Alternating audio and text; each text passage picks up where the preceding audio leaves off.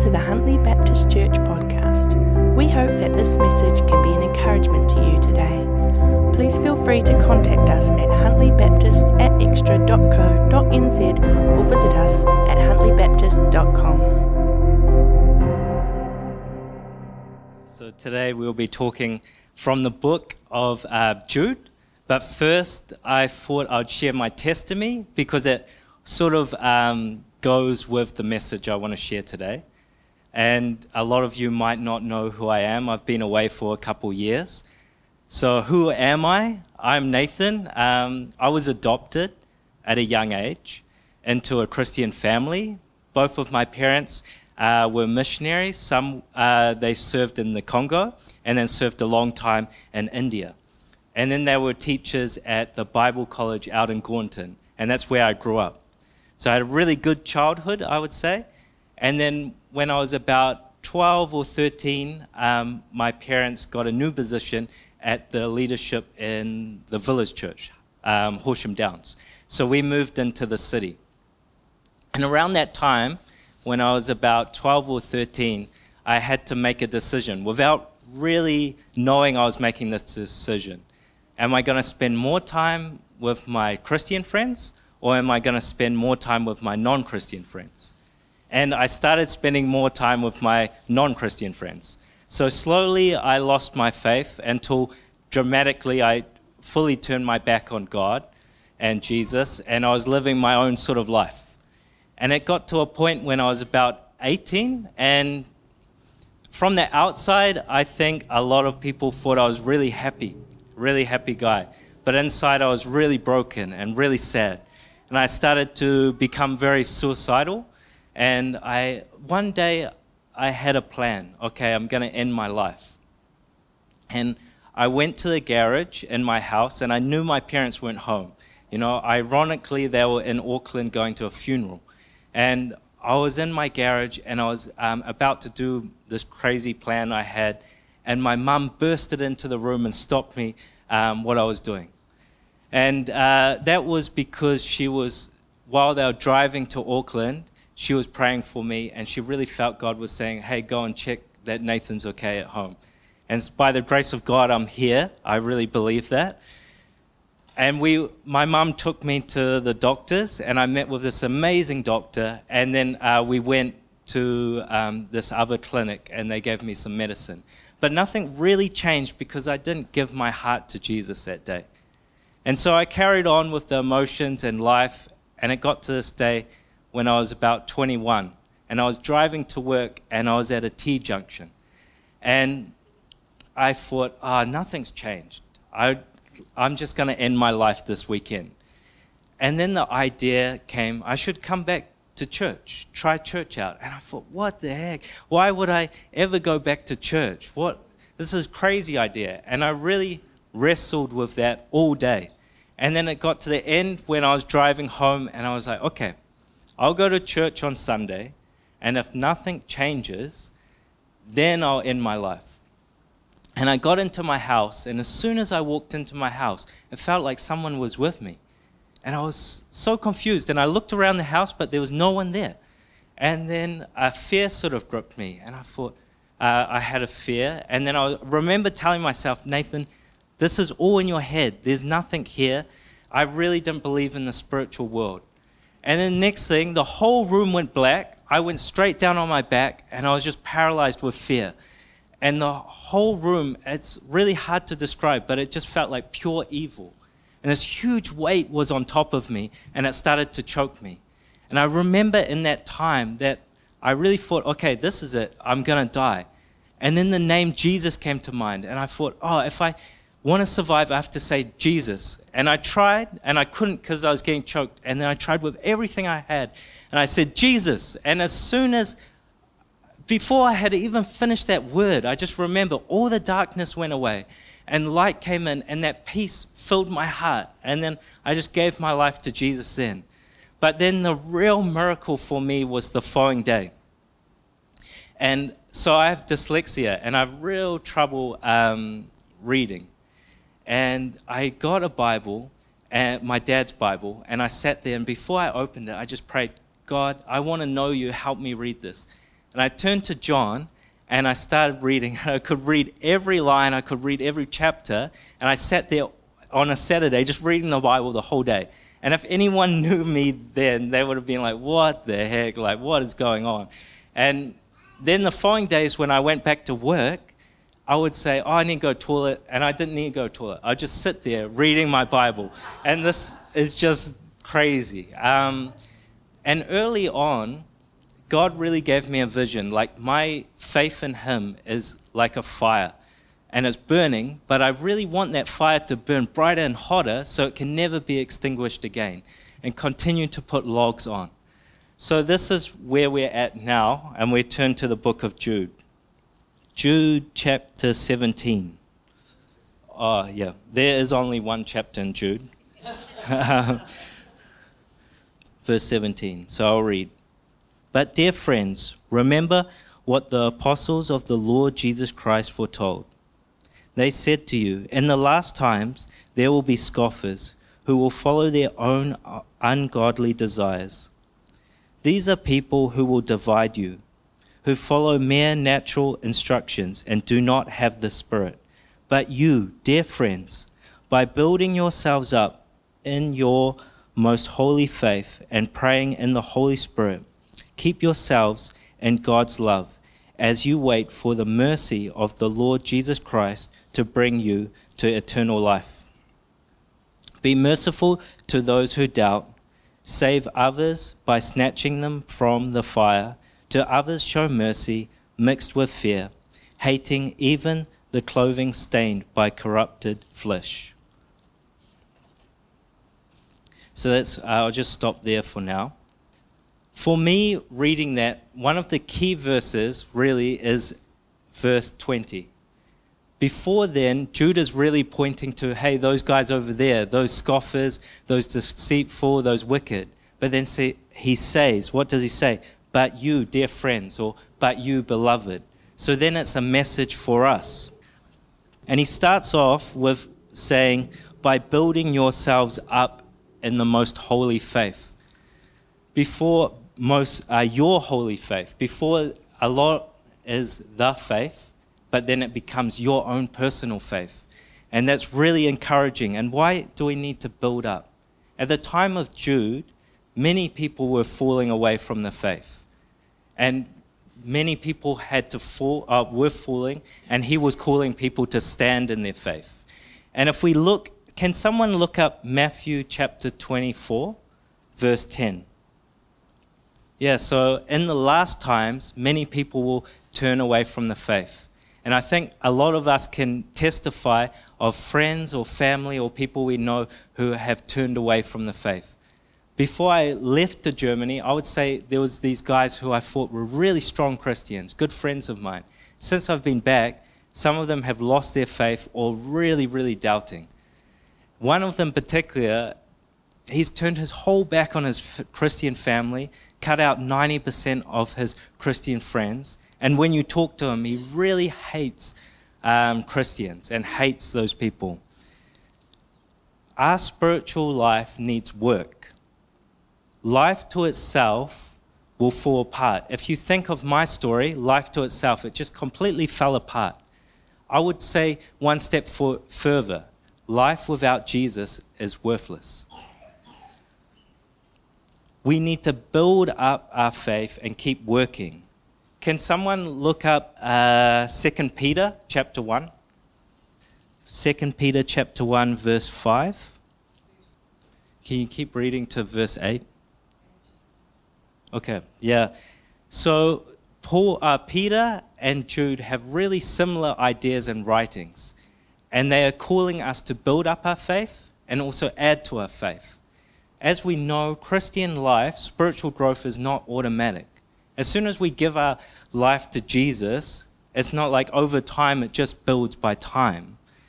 In the church, I'm not pointing to this church, but in the church, there are 70-year-olds, 80-year-olds who have been Christians all their life, but they're still babies. They're still on liquid food. So that comes to my question for you today. Are you growing up in the faith? Are you growing stronger in Jesus? Or are you just growing old? Yeah, are you growing up in the faith or are you just growing old? We need to add to our faith. We need to build up our faith. In Central Asia, there's a church and it has a motto: no Bible, no breakfast. If you don't read your Bible, you can't eat. And I wouldn't suggest to be so legalistic like that in this church, but there's some very good principles there. Starting off the morning, reading the Bible, bringing your perspective back in line, and bubbling up faith in you. What does Paul write? He says faith comes from hearing the word of Christ. So why read your Bible? Someone has already talked about it, and we could go on about this topic. But for this specific, building up your faith, it really builds up your faith. Learning who Jesus Christ really is. And helps with the perspective of life, really starting the day that way. If I can give an example, how important it is to read the Bible in the good times, but also in the low times. About 4 years ago, I had a really good friend of mine who I knew since I was 3 years old. He was a best friend and then really good friend. And one morning, a guy came to me early on, before everyone found out, and said, he had committed suicide. And I remember where I was walking, I just broke down. I never cried like that before. I was so angry at myself, because that week beforehand, he had asked to hang out a couple times. And I said no, because I had other things on. And I was so angry at myself and so confused. And then I was reading the story of Jacob, where Jacob wrestles with God and he hangs on to God until he gets blessed. And I really felt God was saying to me through that scripture, just hang on to me. Even though I feel very far away right now, just hang on, you'll get through this. And I hanged on, and through that time, just continuing reading God's word, listening to him, it got me through. And that's the call, what Jude is calling as well, is standing strong while everyone else is falling away. I really feel like if I wasn't reading that the word in that time, I might not be a Christian today. It's very important. And then Jude goes on in that same verse, and he shares about praying in the Holy Spirit. It is in the same verse, and I think we all understand reading the Bible and praying completes the circuit. Reading, listening to God, prayer, talking to God. Why do we need to pray? Why do we need to talk to God to build our relationship with him? It's sort of the answers in the question. But why? I would give one word answer and then a longer answer, but one word: dependency. God loves dependency. God loves when we're weak. God loves when we trust him. It reminds me of Paul: pray in all circumstances, at all times. I will look up, unless if someone can beat me, to 1 Corinthians chapter 1. Okay, 1 Corinthians chapter 1, verse 27. Yeah, it's good, eh? That God uses the weak things of this world for his glory. And it reminds me of a story that I heard. It was a man and a woman, and they got married. And early into their first year of marriage, the woman became very sick. She got cancer and she was very weak. And the husband had to help her with everything. And she started to feel guilty and ashamed and embarrassed. And the husband learned of these feelings. And he turned to her and just said, "Dear, my strength needs your weakness." And that's kind of the relationship we have with God. If you think of Paul, when Paul was praying those 3 times for God to take away his illness, what did God say? He said, "My grace is sufficient. My strength is made pure in your weakness," or made perfect in your weakness. And that's kind of like prayer, and that's why we need to do it. And also, I think prayer really builds our faith. What do I mean by that? When we read the Bible first and we really understand who Jesus is, that he is the King of Kings, the Lord of Lords, he created all things, he's above all, And then we pray for these little prayers like Lockie's prayer about the streamer, and then something gets answered. Or pray, oh, help me have a good sleep tonight. And then God answers that. It helps us realize how indescribable his love really is. And those little things, hold on to them, because in those hard times, they are the ones that keep us going at times. We can look back, oh, wow, God was so faithful and he is so good. And then he goes on writing, and he writes, keep yourself in God's love. What does he mean by that? What does he mean, keep yourself in God's love? That's a good answer, yeah. I would say some would look at that verse, but I would say this, that we are saved by grace, not by our own works. If we were, it would contradict, if it was the other one, we would contradict what he wrote in verse 1. He says, to those who have been called, who are loved in God the Father and kept for Jesus Christ. In other translations it says preserved for Jesus Christ. So I would say Jude isn't writing saying, keep yourselves saved here. As Paul says, while we were still sinners, Christ died for us. So what does it mean? I sort of look at that and think Jude is saying, keep yourself enjoying God's love in the light of God. What do I mean by that? There's an example in the Gospels when Jesus is in the high room and he's got the 12 disciples with him. And there's one on his side and another one on the other side. And there's John.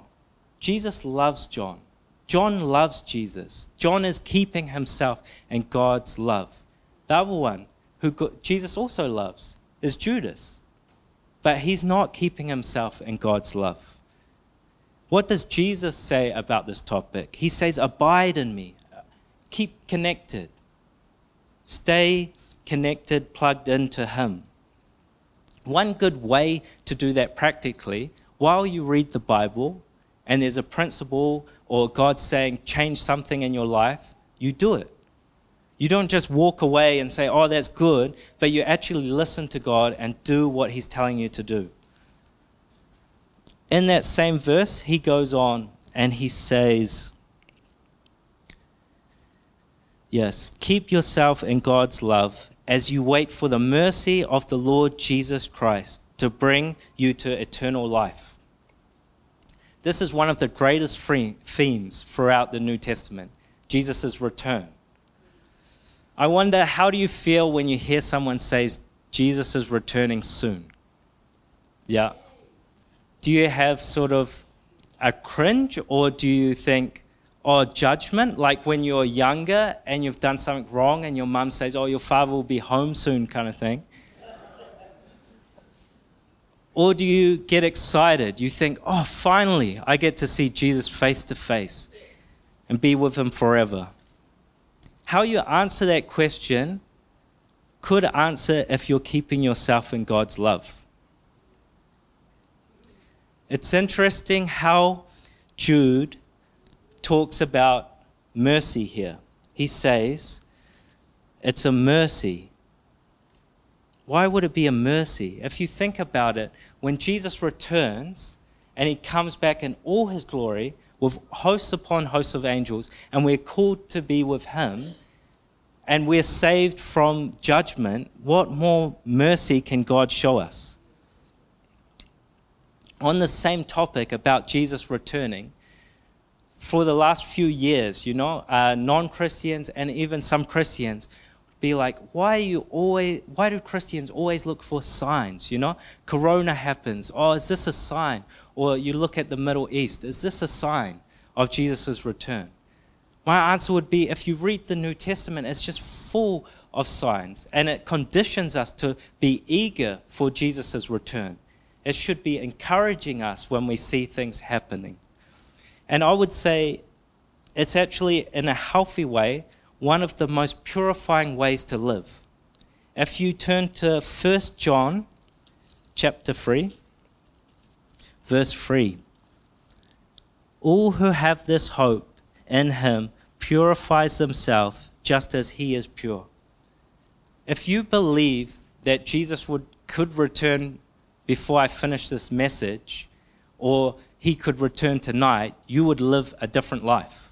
And I think we see that with people. There's something to be said about having a healthy fear in the Lord, really understanding that he is pure love, but he is all-powerful as well. Sometimes I see these pictures around and it's like of Jesus' return, and it shows him and he's coming back and he looks almost like a hippie guy, like so happy. But when Jesus comes back, he's coming back in all his glory. What happened when John saw Jesus in all his glory?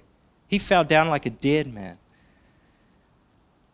When we see Jesus like that, there will be you can't draw a picture of that, especially a picture like that. So some key points what Jude is teaching us is building ourselves up in faith. Continue to build your lives by those basic things that we've been looking at. Reading the Bible, prayer, fellowship. Iron sharpens iron, yeah? But also looking for Jesus' return. Because one day, Jesus will return. There's a verse in the Bible that gets me very excited when you have that picture where Jesus returns and he steps down on that Mount of Olives and it gets split in two, and one side goes that way, the other side goes the other way, and there's a huge valley created and we all run underneath there. And Jesus comes to save the day. Like all these movies that we see, like you think of Marvels or something like that, and what happens? The heroes come and save the day. But compared to what Jesus is going to do, it's nothing. It talks about in those verses nations going against Israel, that the people will be slaughtered and the woman will be raped, and it's just this awful picture. But then out of nowhere, here comes Jesus, and he comes and saves the day. And it's a beautiful picture. I would really recommend reading that and realizing this is the truth. Not some story about Superman or something else, but our Superman is Jesus Christ. That's actually really cool. I just came up with that. Maybe I'll put that on a shirt. But yeah, I will pray. Thank you, Lord, for who you are. Thank you, Lord, that nothing ever surprises you. We can look around the world and there's all kinds of things going on right now that really surprises us and surprised us, but nothing ever surprises you. Your ways are higher, your thoughts are higher, Lord Jesus. And as we look to you, as we build our faith, as we pray, continue to grow us, Lord, as we seek more of the fruits of the Spirit and what life really is with you. Continue to show us, Lord. Thank you, Lord, for who you are. Thank you, Lord, for bringing us into your kingdom. Thank you, Lord, that we can stand on this firm foundation and know where we're going. We're going to be with you. Thank you, Lord, for your grace, because without that, we're nothing, Lord. And you're good. In Jesus' name, amen. Thanks for listening to the Huntley Baptist Church podcast.